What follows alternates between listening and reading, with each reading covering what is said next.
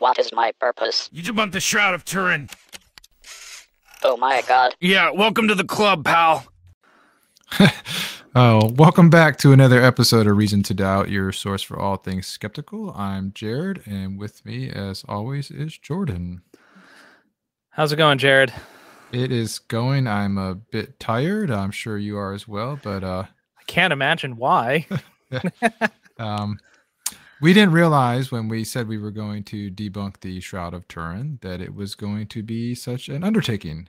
We thought one quick 30 to an hour long video and we'd be done. But now we're on part 2, which is going to be a 3-parter. We have another part coming up next week. So, yep. So in the first episode, we focused on the dating of the Shroud, particularly the radiocarbon dating, because that's a big deal. And this time we're going to be talking about the image, the thing the Shroud is famous for. We're going to talk about that and how that may or may not have gotten there. Yeah. So last time we started a new practice, we were doing our fallacy day at the end of the video. So make sure you stay to the very end so you can be educated on some fallacies. This one's a good one. But before we start, we want to make sure that we make a correction that in our last video, we had said that Stirp team had done the carbon dating on the Shroud samples, and that's actually not the case. The carbon dating was overseen by the British Museum and then sent out to the labs that we mentioned. And so that's the actual process that it was. We just want to make sure that we messed up and we realized that it wasn't the Stirp team doing it. And so.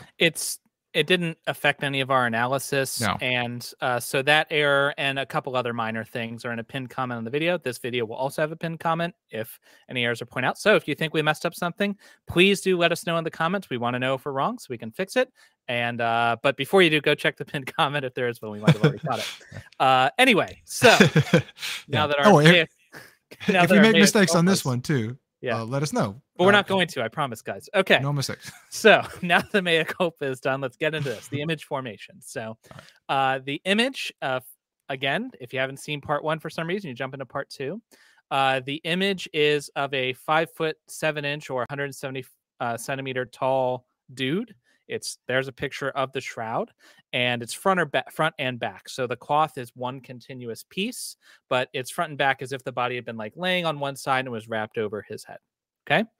So that's the image. Now the Stirp team, the guys who didn't do the radiocarbon dating, them and a bunch of other people have analyzed the images over the years.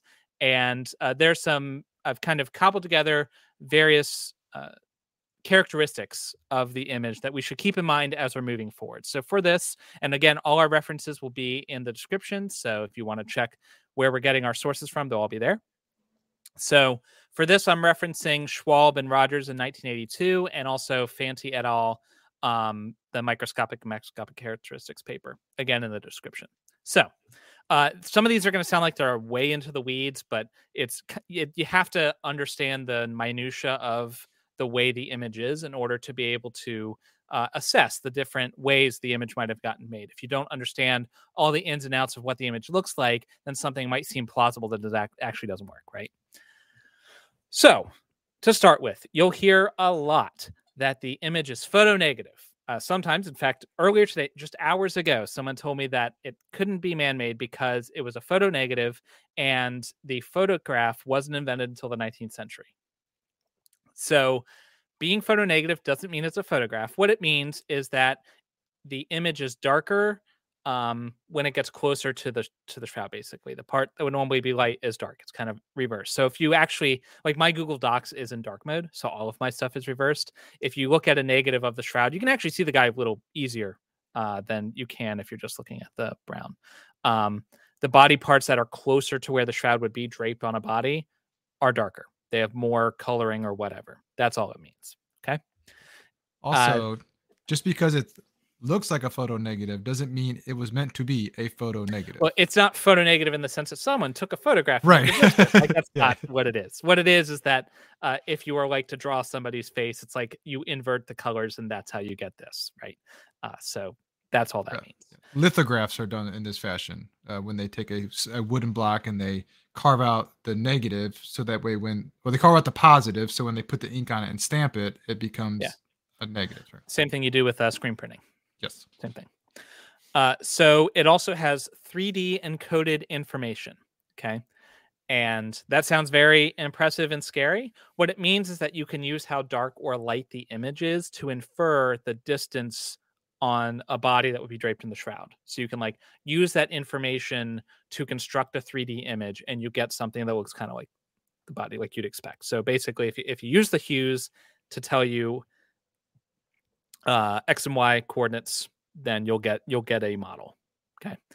Jackson and Jumper, 1978, they hypothesized that maybe like a statue or a model or even a corpse was likely used at some point during the creation of the shroud. And that would be an easier way for them, however this was made, whether it's authentic or inauthentic, whatever, if it was actually draped on something human-like, it would be easier to get this kind of encoded information. So probably some body or facsimile of one was used at some point in whatever process made it. Now we're getting into the actual image and like how it's constructed. So linen in general is made of cellulose. It's made of these plant fibers, and they're woven together, right? So you've got the strands, which themselves are bundles of fibers. Okay. The shroud linen threads are about 0.15 millimeters in diameter. And those threads are themselves composed of fibers, which are 10 to 15 microns in diameter. Now, the discoloration for the Shroud of Turin affects only the outer 2 to 3 fibers of each thread.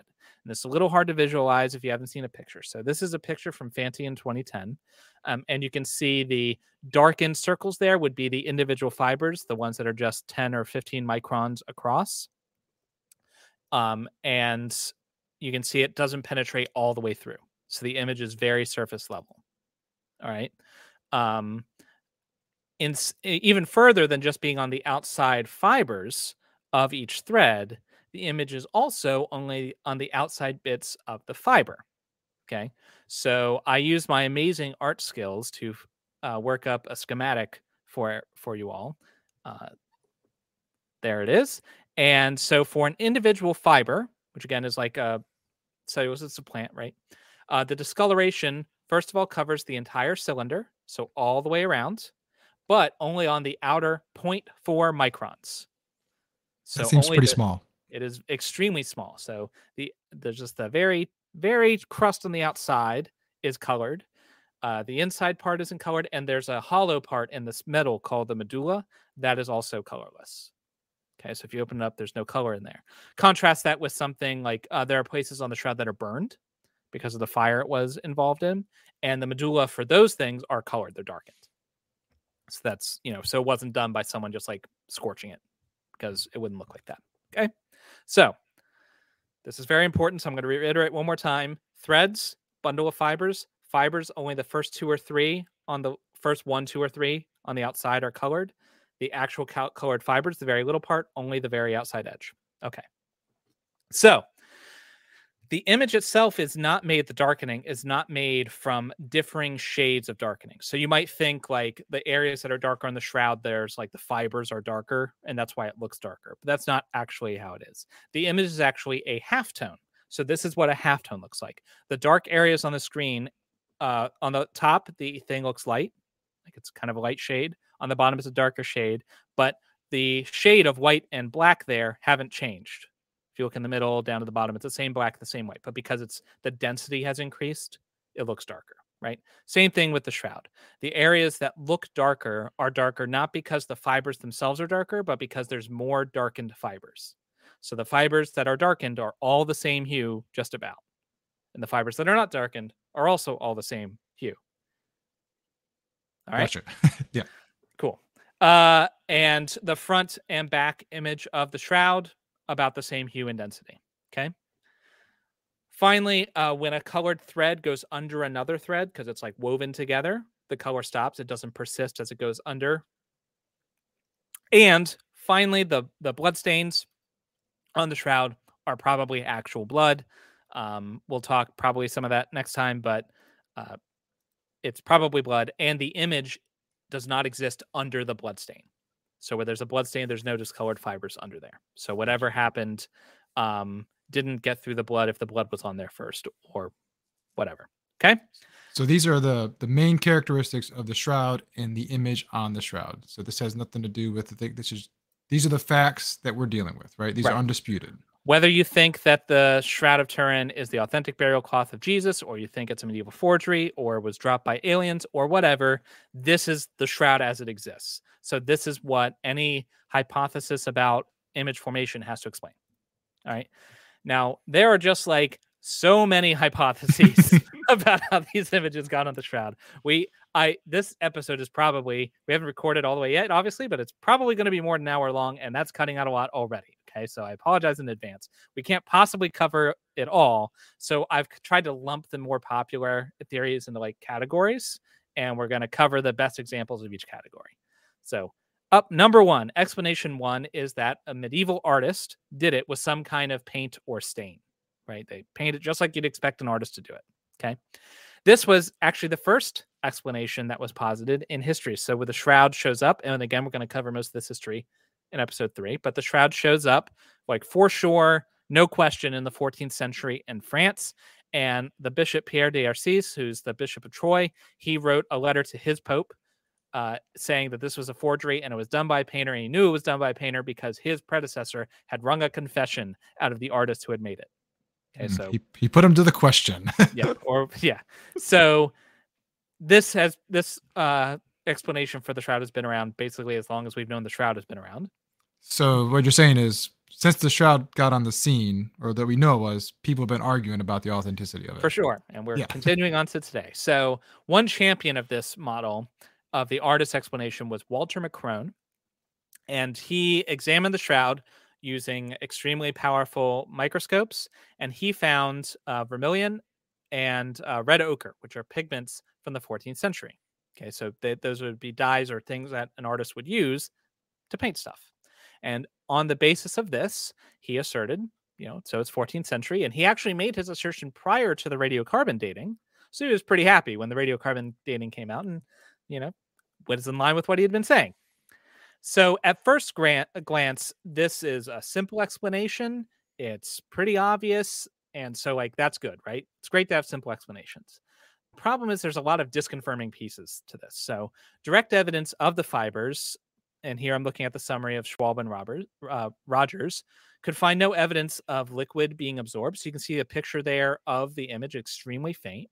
But if you look all the way down with the microscope, there's no liquid meniscus marks. And for that, you can kind of imagine how liquid forms on a surface. You drop some water on a countertop and it spreads out. But right at the edge, it's not like it gradually goes down. You've got a little ledge. That's the meniscus there. So you can imagine if that was on the fibers, you'd get the liquid kind of spreading out, but there'd be an edge where it stops spreading, right? You don't see that on the shroud. No fibers are cemented together. So you don't have two fibers glued together with some kind of material, like if you had painted it. There's no evidence of brushstrokes or any other marks of application. And also, remember, this is a halftone, right? When you're seeing those darker bits of brown there on the screen, it's not because the fibers themselves are any darker. There's just more darker threads, right? So it seems like that would be pretty hard for an artist to do. Also, the faintness itself makes it hard for an artist. So just looking at this, you're really up close. I tell you that it's dark, and you can see some are dark, some are light, but it's really hard to see that there's an image if you're close to this. In fact, you have to. I haven't seen the shroud in person, but from those who have, you have to be a few meters away before you can really see the image. Until then, it just kind of looks like a kind of stained piece of fabric. And part of that is because the way the human brain works, it's hard without that sharp contrast to see the whole image until you're way far away from it. Mm-hmm. And so that doesn't necessarily preclude an artist from having done it. I mean, the artists have been super intelligent over the ages. Maybe figured out, if there was an artist, maybe they figured a way around it, but it would be another obstacle in the way of the artist hypothesis, right? So yeah. But Macrone said he found dye. He found particles of dye on the shroud. So what gives, right?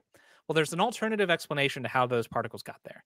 Heller and Adler in 1981, they pointed out that artists have definitely painted images of the shroud, right? They've made copies throughout the ages, that's for sure. And they would do it in the vicinity of the shroud sometimes, and sometimes they would press the finished image with dry paint, but still painted image onto the Shroud of Turin to either bless it or to make sure they got it right or whatever. And even though the paint was dry, that could easily explain how some particles might transfer from one to the other, right?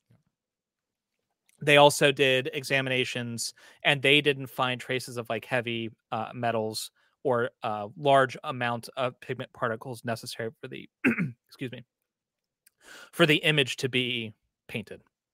Okay, so it could be, though, maybe both were right. They're because Macron did find things that he thought was sufficient to say was painted, but he was mainly focusing on the blood. Heller and Adler were not focusing on the blood specifically, but they did. And while they found paint and stuff, they also found blood. Fanti and Zagato in 2017, they examined 2 sticky tape samples they got from allegedly from the Shroud.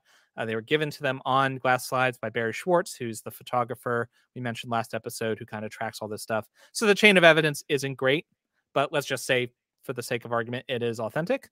And when they analyzed it, they found both blood and dyes, cinnabar and red ochre. And their hypothesis was perhaps over the ages, the blood parts were touched up. So they were kind of faded, and maybe artists came by and like painted over the bloody parts to make them look a bit more bright and cool, right? Make the holy relic a bit more holy, I guess. And that would explain the presence of both and would kind of meld those 2 hypotheses. So to sum all of that up, we're going to talk more about art and medieval art and how the Shroud fits into that on the next episode. But if there was an artist involved, it seems they used a method a lot more sophisticated than just taking a brush to the Shroud. Like, they clearly didn't do that. So whatever they did, if an artist was involved, they used something more sophisticated than that. So it's obviously a miracle. Yeah, obviously the only explanation is that Jesus rose from the dead in a cloud of fire. So anyway, thanks for coming. No.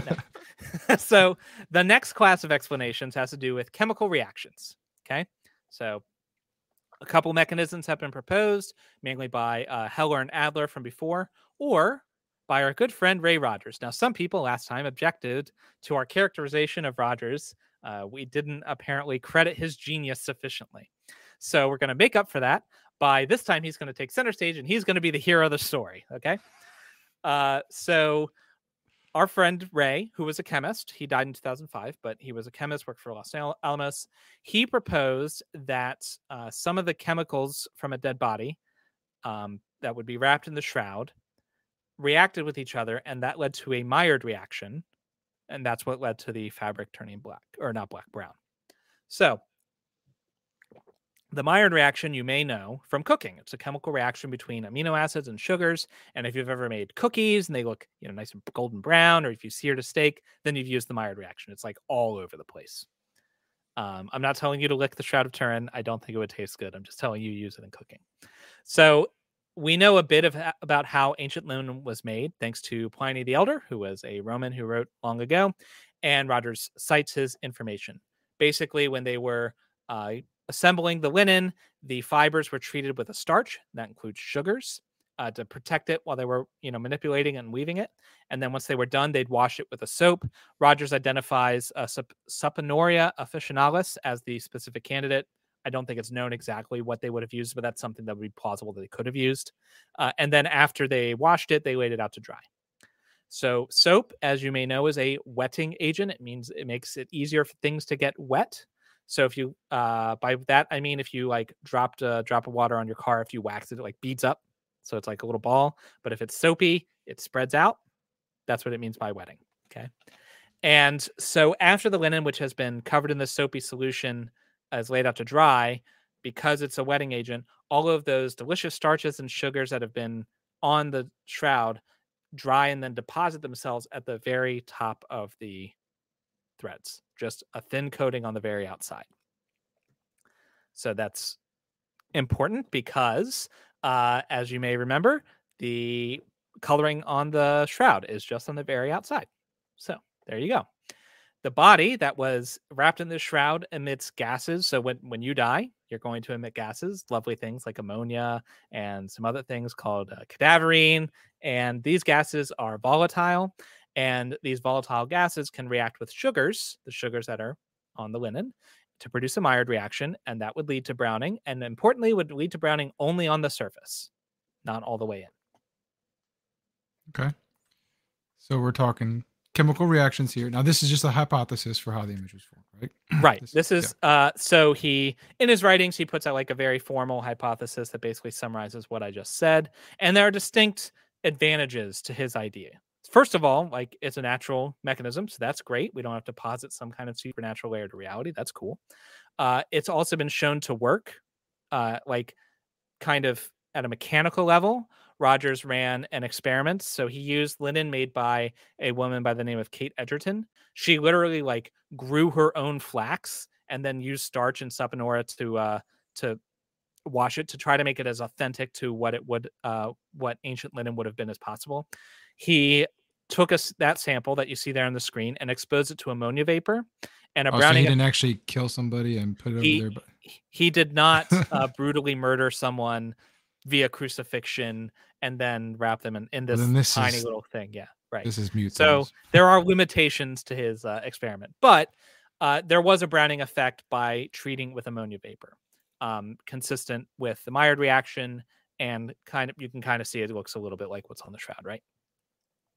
So the browning effect was only on the surface images of the surface effect of the threads, he said. He also said that it was consistent with it being a halftone image, and the interior of the fibers, the medulla, that hollow part in the middle, was clear. So a lot of images, a lot of boxes being checked.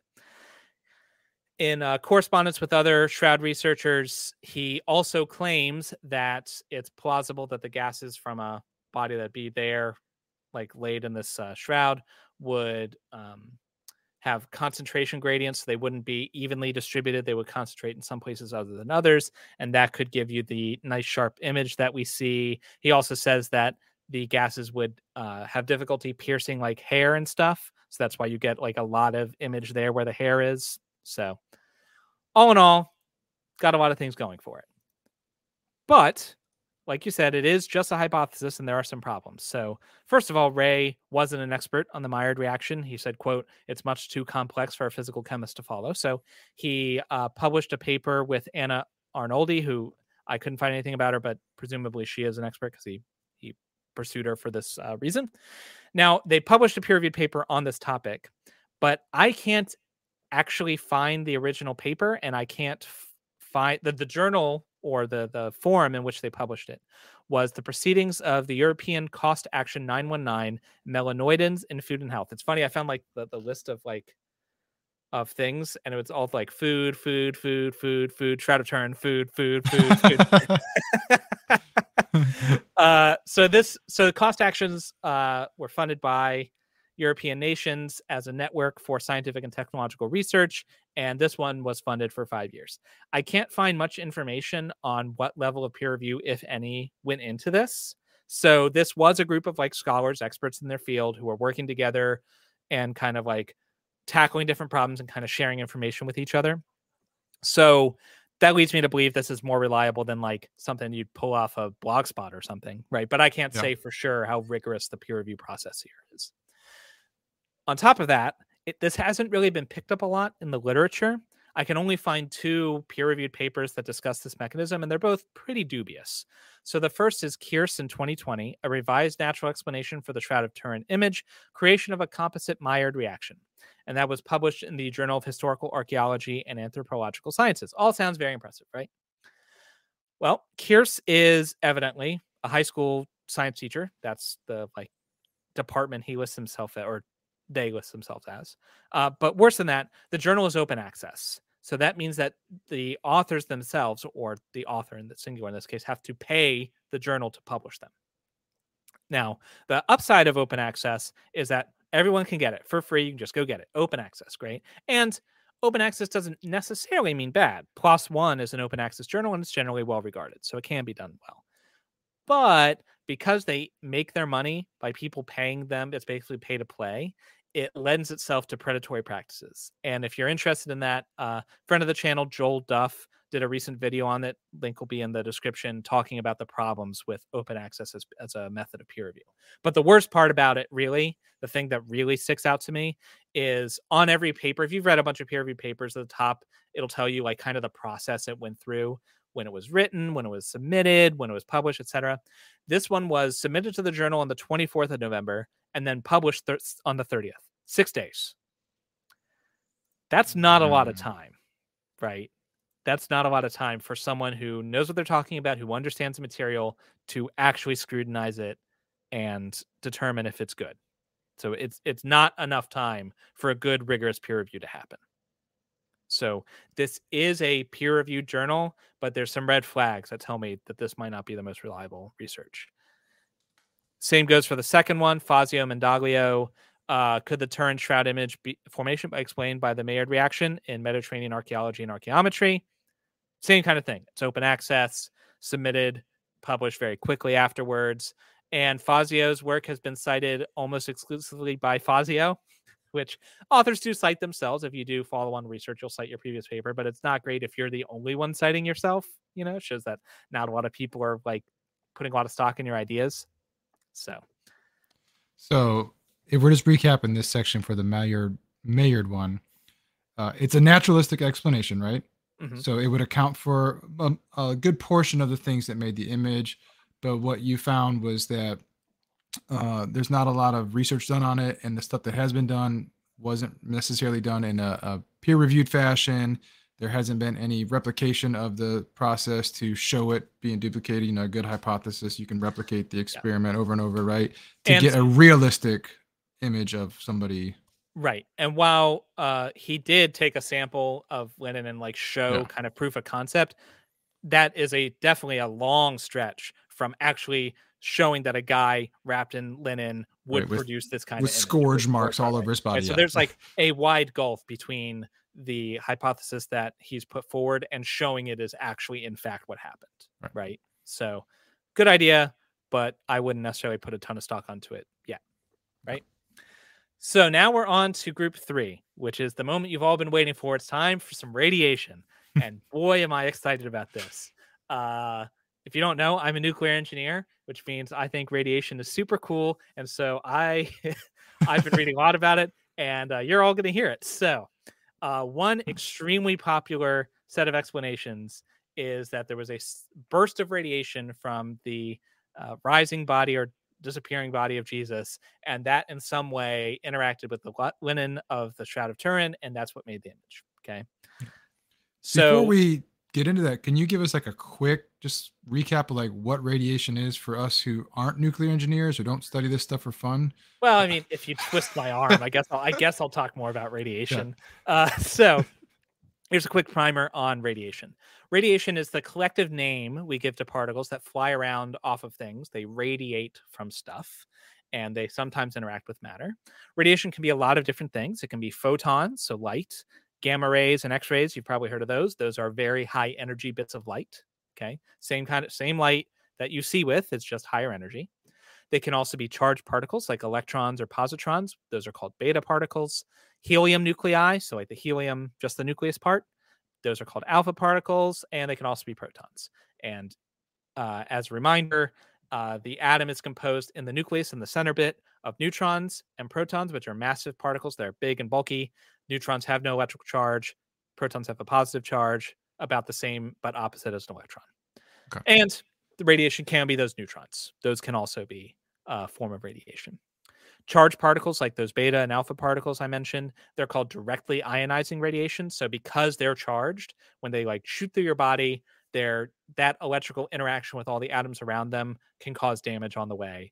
And when they get absorbed, that can cause damage. And ionizing is bad, is all you really need to know. Ionizing is bad for you. Neutrons are indirectly ionizing. They don't have an electric charge, but they just smash into things really heavy, which can do damage and eject protons, which then go on to ionize. So all you really need to know is there are different kinds of radiation. Some are charged, some are not, and they do damage to biological material when they go through it. But radiation at its simplest form is just particles radiating away from something. Right. Exactly. Just going through other things potentially. Right. And radiation it goes through space. If it's traveling through a medium, it needs energy to get through that medium. So if a proton is flying through the air is not empty. There's gases floating around. So it's going to be interacting with all those things along the way. And how far radiation will go depends on what it's trying to get through, what kind of radiation is. But as a general rule, the more energy the radiation has, the farther it'll go. Just like if you had a ball and you threw it, the harder you throw it, the farther it'll go. You can kind of think of it losing energy as it goes, just like a ball loses energy from air resistance or whatever. Okay. So that's what radiation is. Jared is going to be your voice of the layman to make sure I don't get too in the weeds. So let's talk to how this relates to the Shroud of Turin. So the basic idea is that some sort of radiation does damage to the cellulose, which is what the shroud is primarily made of. And that leads to discoloration via dehydration of the cellulose or oxidation or something like that. Okay. The usual suspects are some sort of light, often ultraviolet rays or protons. Those are the two main ones. And then neutrons are said to play a role as well. The radiation is somehow emitted from the body of Jesus. And like I said, there's tons of permutations, but let's start with the protons. Okay. So protons being emitted from Jesus dehydrate the exterior of the fibers. They cause that discoloration. Now, the good news is protons can do damage to linen in this way. And it might produce a discoloration kind of like what you see on the shroud. Now, allegedly, there have been experiments done to this effect by one Jean Baptiste Renaudot in 1999. I see all kinds of references to him working. I see nowhere where his stuff is published. I scoured the internet, couldn't find it published anywhere. Okay. So I saw like images. I saw people like doing presentations on it. I couldn't find it. So I can't critique it or tell you how reliable it is or anything. But the fragments I saw looked promising enough. They kind of looked, here's linen. Here's after I shot it with a proton. It's discolored. Right. Okay. So you just get your proton gun. Yeah. And then, exactly. Just like Ghostbusters. Exactly. Yeah. So I kind of at just a very fundamental level, maybe it would work, right? But there's a lot of problems with this model. So to start with, the protons would need to have a very specific band of energy, right? So this is what a situation we're looking at, just as a reminder. The protons are flying off of Jesus' body. They hit this thread. They need to be absorbed in just the first few fibers, but never further than 3, right? So they need enough energy to go that far, but no further. Now, believe it or not, it is actually pretty hard to find information on protons penetrating into cellulose. I know, seems like the kind of thing you should just be able to Google, but it was pretty tough. But I remembered that proton therapy is a thing, and so I found a paper by Neuhauser and Zhang, and that led me to a neat program called SRIM. And what that does is you give it a proton energy profile and you say what you're shooting it into, and it'll tell you how far the protons will go. So I did that, and I came up with a picture there on the screen, just kind of give you a visual idea. You've got your proton energy on the bottom in kiloelectron volts. What's a kiloelectron volt? It's a unit of energy. It doesn't matter what it's that many units of energy. That's how you measure the energy of particles. The important thing is you can see as the energy goes up, it penetrates further. If you get to about if you get to a certain level of energy, a little bit over a mega electron volt, you can get down to the third fiber. Okay. So what you're saying is we know how far, in this theory, we know how far the energy would have, in quotation marks, penetrated the fibers because we see the discoloration on those fibers. Right. And so knowing this, we can calculate how much energy would have been used in this process, right? We know what fibers are discolored, so we can infer if it were protons, what energy they'd need to be able to get that far, but not get farther. Gotcha. And this is what that energy profile would look like. But there's a problem with this. So this model has the protons coming in, plowing through the first, second, and ending on the third fiber sometimes. Sometimes they're absorbed in the first, sometimes the second, sometimes the third, right? But if we flip over to the zoomed in view of the of just the fibers themselves, you may remember I told you that the coloration was only on that very outer bit, right? Only the first 0.4 microns.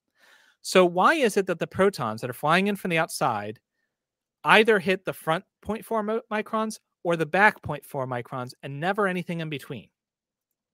Like, how do they? It's wrapping around. It's going around it. It's like hitting it, like skidding, like Tokyo Drift around the side. Yeah. I like the skid marks of the proton or what's causing the dehydration. No, that's not how protons work, obviously. So it seems to me like what I would expect, not knowing anything about cellulose, what I'd expect is you'd have your most interactions right at the front, and you'd get a gradient as you went in further deeper. It's not exactly like darkest to lightest because of reasons. Protons do most of their damage right before they stop. So like if they usually go say 5 microns in, you'd see most damage 5 microns in. But in any case, I wouldn't expect them to like hit a bunch of stuff, then stop hitting stuff, then hit a bunch of stuff, then stop hitting stuff, then hit a bunch of stuff. Like I wouldn't expect these like very specific hit regions on a variety of fibers, right? Now maybe there's some kind of mechanism such that the protons are being absorbed all throughout it, but that only manifests on the very outermost 4.4 microns. I couldn't see such a proposed mechanism around, but I don't know. That'd be a problem with the model that would need to be solved. Okay. Another way you might solve it, though, is I told you like the penetration depth is proportional energy, right? And it can only go 0.4 microns. What if they're just really, really slow protons? What if instead of the the 400 kiloelectron volts to like a mega electron volt, what if instead of that they're really slow, so like about 12 kiloelectron volts, and that would only penetrate about that 0.4 microns? There you go. Would that still explain the Tokyo drift around the fiber, though?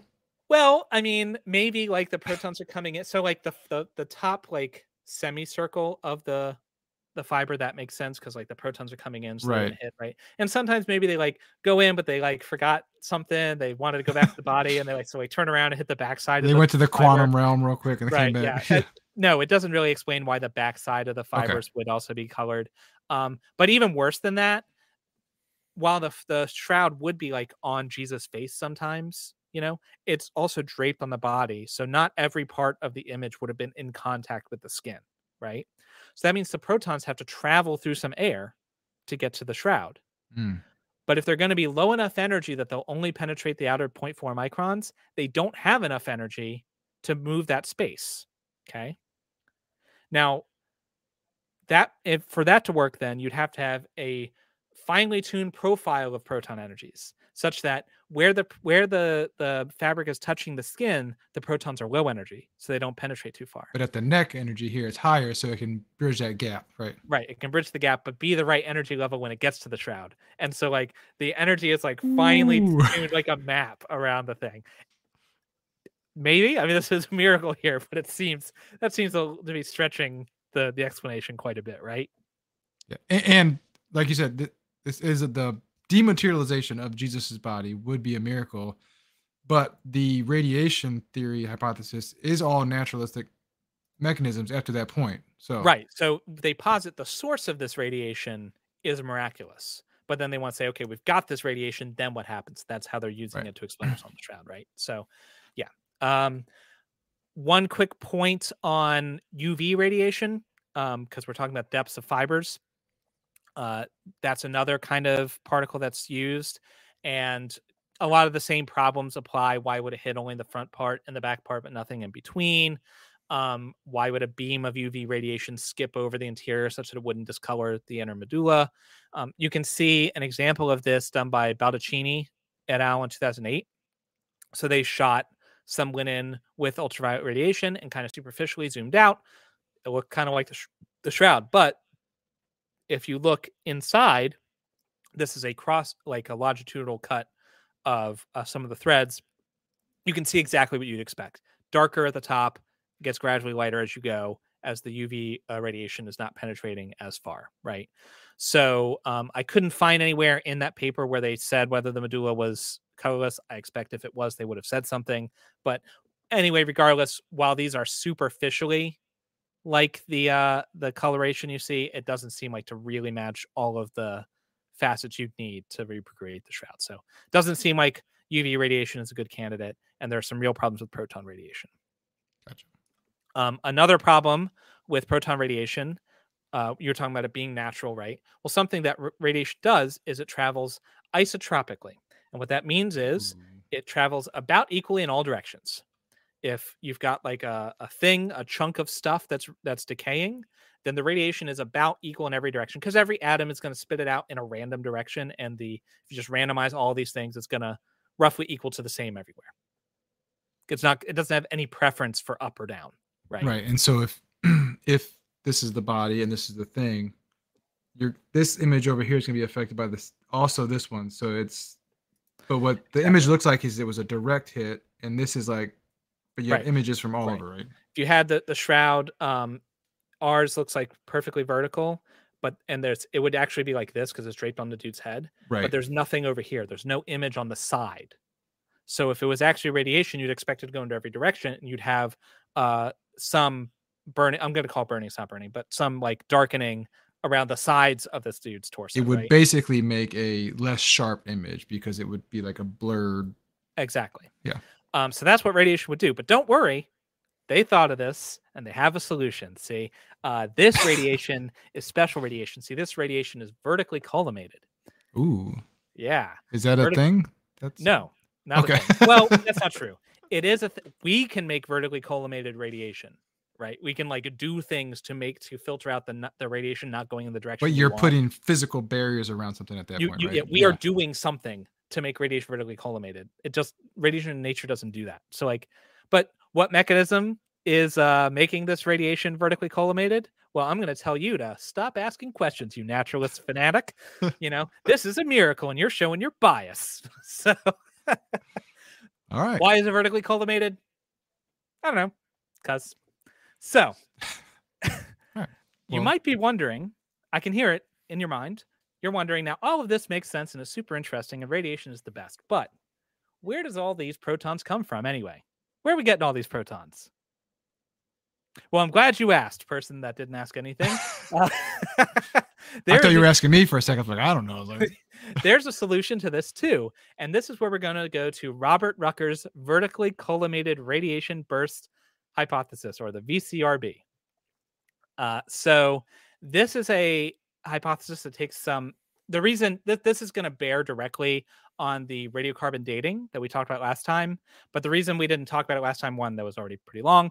And also it was going to we're talking a lot about radiation here, so kind of fit here. But right. If you haven't seen the first episode, you should probably go watch it. But just in case you're unfamiliar, forgot, the radiocarbon dating, the way it works is all living things, plants and stuff, like what the shroud's made of, there's radioactive carbon-14 in them. They absorb it from the atmosphere. You can measure the amount of radiocarbon-14 in there to plain old carbon-12. That's like what normal carbon is, and see like the ratio. Because carbon-14 is going to go away over time. It's radioactive. It's destroying itself. So when the thing dies, it's going to have this much, and it'll gradually get less and less and less as it goes, right? And so if you see that ratio, you can know how old something is, okay? But that doesn't work if the carbon-14 didn't come from the atmosphere. Dun, dun, dun. Right. So Damon et al. Published the radiocarbon dating in 1989, which we talked about last time. Our friend Rucker, who is probably watching this right now because he was in the comments last time. So, hey, Rucker read this paper in dismay because he knew the shroud was authentic. And that's his words. I'm not making this up. These are his words that he said in an interview like 2 weeks ago. So the radiometric dating, it had to be wrong. But for reasons I won't go into, he didn't think that the measurements themselves were wrong. Like, he believed that when they measured this specific ratio of 14 to 12, they were right. So he thinks that the actual measurements on the shroud are what they were, but they're not showing an age because they're being artificially inflated. Okay. So being a nuclear engineer like myself, he naturally thought of neutrons, as one does. Specifically, he remembered that nitrogen 14, if it absorbs a neutron, it turns into carbon 14. Okay. So if Jesus' body emitted a bunch of neutrons, then that would generate a bunch of extra carbon 14. And because if you have more carbon 14, you look younger, right? If the shroud has more carbon 14 than it should, it might date younger, perhaps in the 14th century, even though it's actually a first century thing. All right. So the shroud is, in this scenario, a bank account. All right. And when Jesus dematerialized, he deposited a surplus of money into this bank account. And then it slowly started going away. So like, does that make sense? Like, yeah, think of it this way. Think of the amount of stuff you have, like you have a tub. Okay. You have a tub, and at the bottom is a hole that drains at a predictable rate. Okay. And if we know the tub was halfway full when it started, and we know how much is drained out, we can look at any point and see how much is left, and we know how long it's been. carbon-14 dating. That's the carbon-14. In this method, he's saying Jesus put extra water in the tub. Right. It started way overfilled from where it normally would be, and so we're looking at it and we're thinking it's from the 14th century, but in fact it's a lot older because it started with extra water. And it just so happens that the amount of water just put into the 14th century when the shroud appeared. That's a coincidence at that point. Yeah, definitely a coincidence that was intentional by God to throw us off the. That's my interpretation on his. Yeah, he doesn't say that. I just wanted to make sure I understood what was happening here. So he did a bunch of math and some simulations. Particularly, he ran a program called MCNP, which stands for Monte Carlo N particle. The N is for neutron. That is a software used by the nuclear industry to simulate how neutrons act when they fly around a medium. Usually that medium is a nuclear reactor, but you could use it for anything. This is extremely good software. It's been vetted over decades. It's so good, in fact, that when they use these kind of modeling, like to say, here's what the power output of the reactor should be, and it's wrong, they're pretty sure there's something wrong in the reactor, not the model. So it's really well vetted. So, and he used that to simulate the release of these neutrons. So he started by assuming the body is releasing neutrons homogeneously, which means just from everywhere in the body. The whole body is emitting neutrons. And these are special neutrons, just like the protons from before. They're vertically collimated, so they're only going up. Why? Don't worry about it. So these are also thermalized neutrons. That's fancy language for saying they're slow, which in this context means 2,200 meters per second. Still pretty fast, but not fast on the scale of neutrons. And that corresponds to an energy of 0.025 electron volts. Real quick.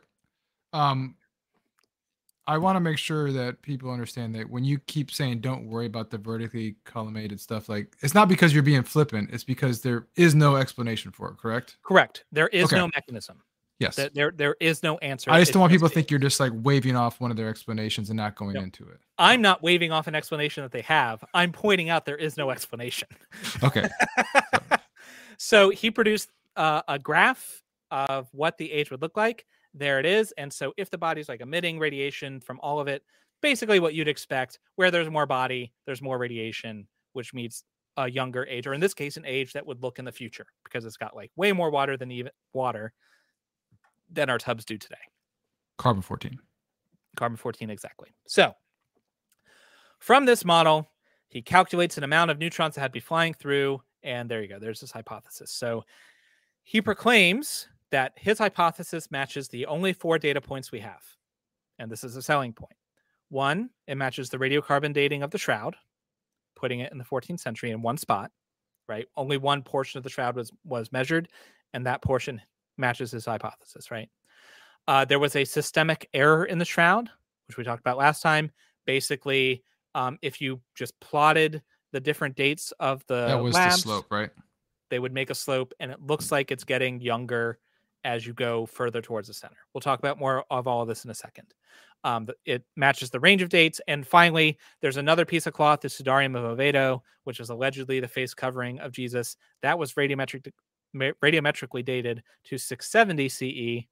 And Rucker says that the shroud was in this specific spot in the tomb, and that matches. There you go. So before I go into the problems with all of this, I just want to say up front, in his written work, Rucker is very careful to say that this is a hypothesis, and the point of a hypothesis is to make testable predictions. And to be fair, this hypothesis does exactly that. It makes some very firm predictions. Like if you made a measurement anywhere else on the shroud, either it's going to have ridiculously high carbon-14 levels or it won't, right?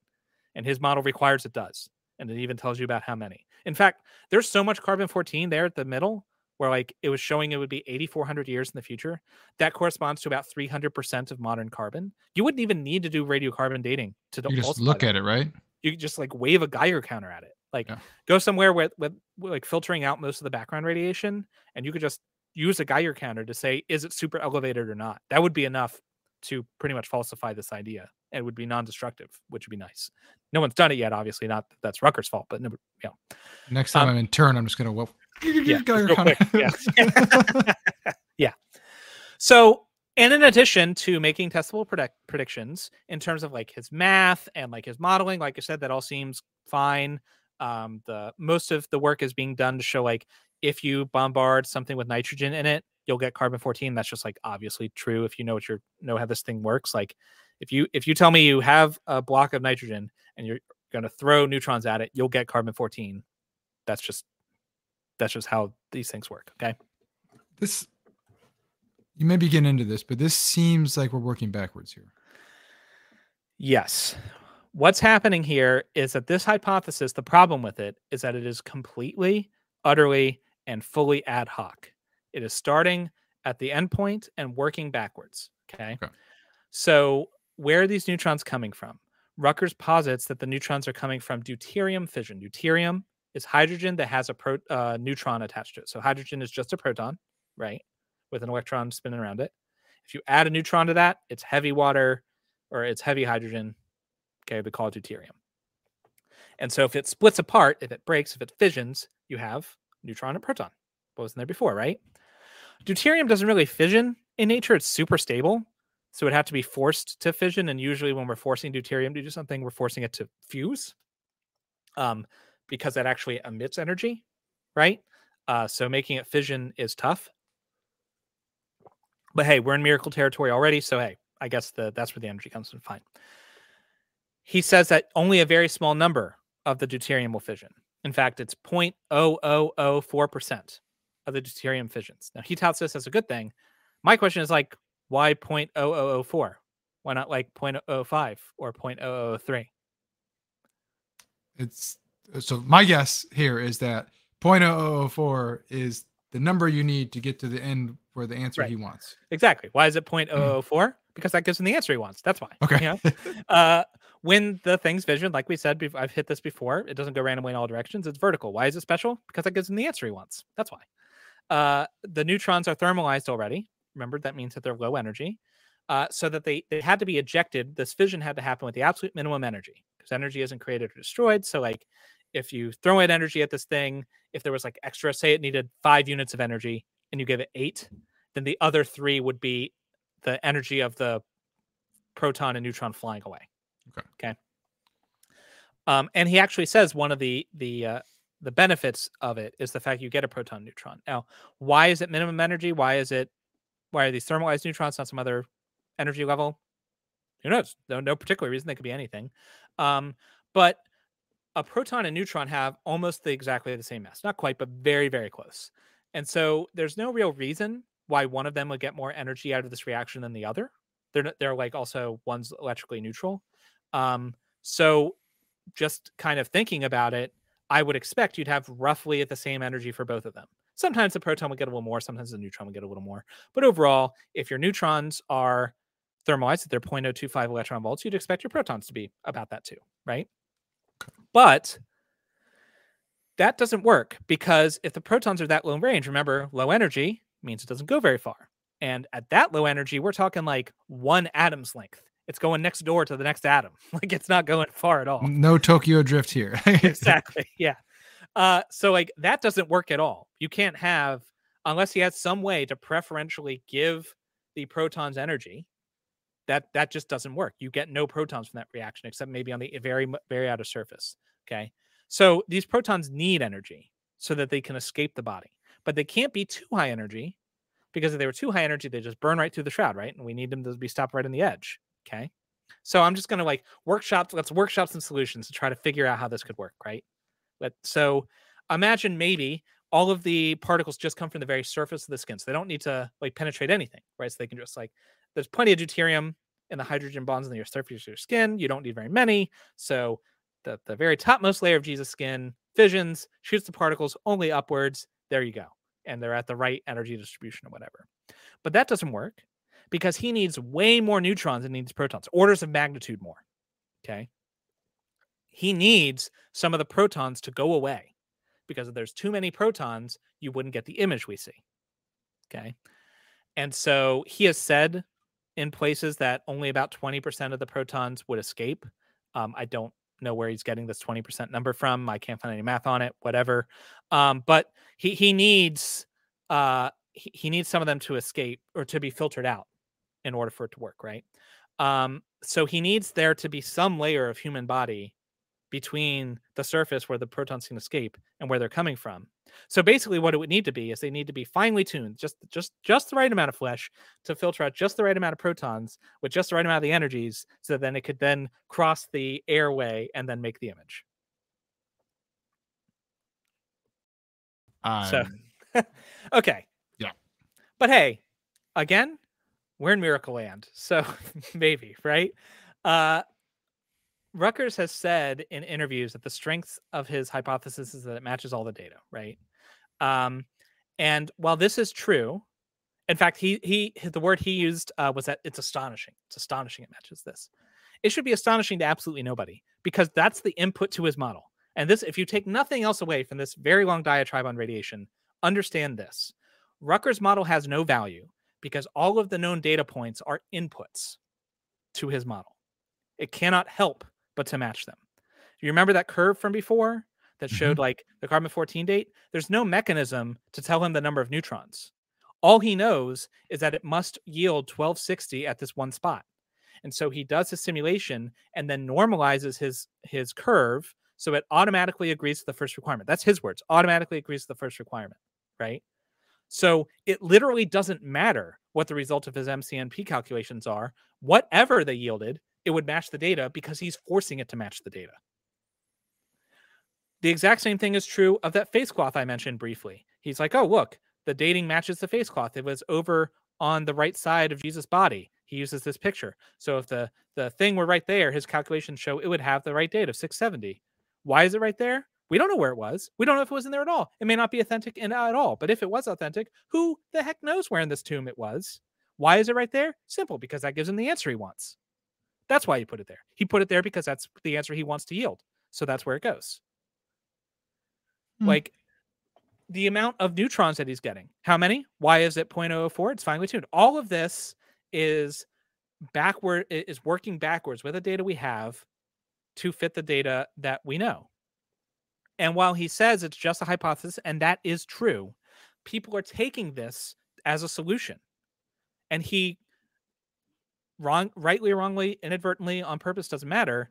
He portrays it as if it's like this is a workable solution. This is just he says this is just following the evidence where it leads. This is just following the evidence where it leads. No, this is beating the evidence down with a crowbar, beating it unconscious, tying it up, and dragging it to where you want it to go.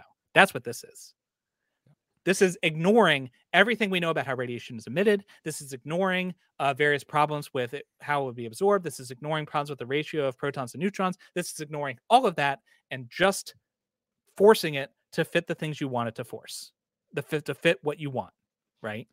Now, it does make those testable predictions, but unless until those testable predictions have in fact been tested, nobody should put 1 picogram of certainty on this thing. It is completely and utterly useless as an explanation until that happens. I want to interject here because for somebody like me who is a layman in this area and not an expert, when I looked at some of Rutgers' things, like I literally have no grasp of it, and I need to use metaphors like bathtubs with water to try to understand this, right? So if I'm somebody who is on the fence, or if I'm like a Shroud supporter in the authenticity of it, and Rucker comes along with some of this stuff, and it's like, oh my gosh, it may seem very convincing to me, and then I'm just going to go out there and spew this stuff out again, not completely understanding it. And I think that's what we have here is going on. Is it's very technical language, technical stuff. I don't have this program. I can't run these calculations, so. I mean, to be honest, you probably didn't need to. You could just approximate it as a thin plate, but now that you can do that, either, right? Yeah. So I get it. Like, this is actually pretty hard to like really dig in there and see, but yeah. I think most people can kind of just like do this thought experiment. Think of what the information we're trying to explain here is. If we pull up the image from last time, we're talking about the slope. These are the dates that were on the cloth. You can see the hollow box in the middle. That's the average of the dates, the mean for that particular lab. You have 3 labs, right? So Tucson and Zurich are a little bit off, but very close. They kind of overlap. They're pretty in line. And then Oxford is off on its own, right? So if you plot 3 data points like this, you get a slope, okay? But what Rutgers is doing is from this phenomena of having 2 points that are almost horizontal, 1 point up here, therefore you have a slope. He's saying, okay, there is in fact actually a slope. The radiocarbon does slope. And from that, he's like He's extrapolating. extrapolating out to the origination Yeah, point, like in the to middle this- somewhere. Yeah. And to explain this data, he uses that entire Rube Goldberg level hypothesis I just spent, I don't know how long, 20 minutes or more, trying to explain. And it was still confusing, I'm sure, for anyone who doesn't think about radiation all day, right? That extremely elaborate hypothesis is an explanation. Or what if Oxford was 0.7% better at eliminating contaminant because they had different lab cleaning methods, which they did. Oxford had slightly different cleaning methods than the other two, which were, it seems, slightly better. They look like they would be slightly better. And all you need is 0.7% more contamination cleaned by Oxford, and it explains everything. And this is what we talked about last time when we said it takes it from a heterogeneous sample to a homogeneous.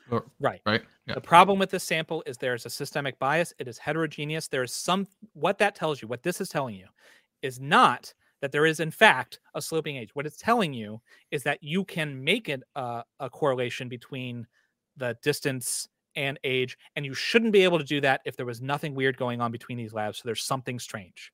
There's some relation between its position and the age.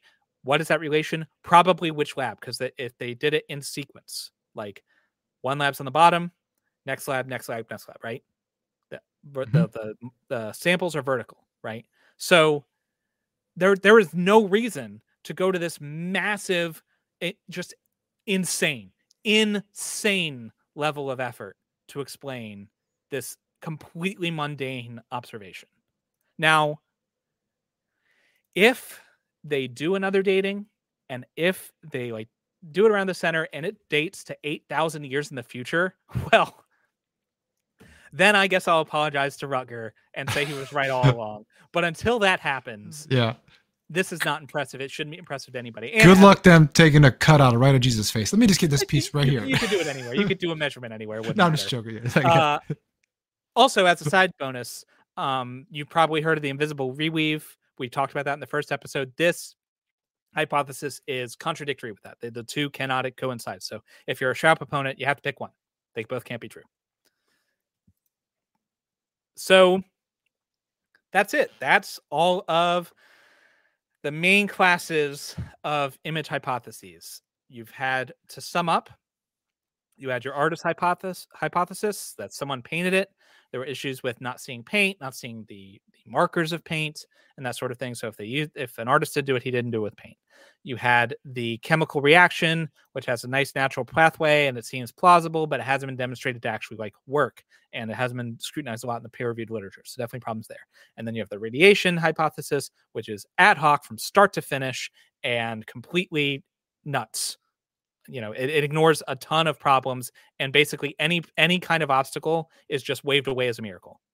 And then they just. The one thing we can say for sure is that we don't know how the image was made. And that is the takeaway everyone should take. That is the key point. The answer to how was the image on the Shroud of Turin made, we don't know.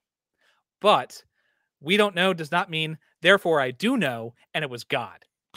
That's not what that means. It means we don't know, right? Right. Yeah. And these are I'm sure there's somebody out there, well, what about this? There's probably other explanations, right? But these are the main hypotheses for how the image was made. To me, it seems more probable that it was a natural method and that some sort of artistic representation or method was used. That seems more probable than neutrons making extra carbon 14, right? I don't. Yeah. I mean, if I had to pick, I would throw the radiation in the trash immediately, because that's just completely implausible. From there, I'd be left with either some kind of natural thing. So either it was a natural mechanism that happened to a first century thing, which I don't think it happened. So probably it was a natural mechanism or an artistic rendering or some combination of the two in the 14th century, if I had to guess. But the reasons why we're going to guess that, because you're probably yelling, but what about this painting? What about the Prayer Codex? What about all this other stuff? Well, I got good news for you, because we are not done. We are going to cover all of that too. In our time, it's going to be in 30 minutes when we record it, but we're going to make you wait a week. So make sure you hit that subscribe button put on the little bell and you'll be notified when that episode comes out.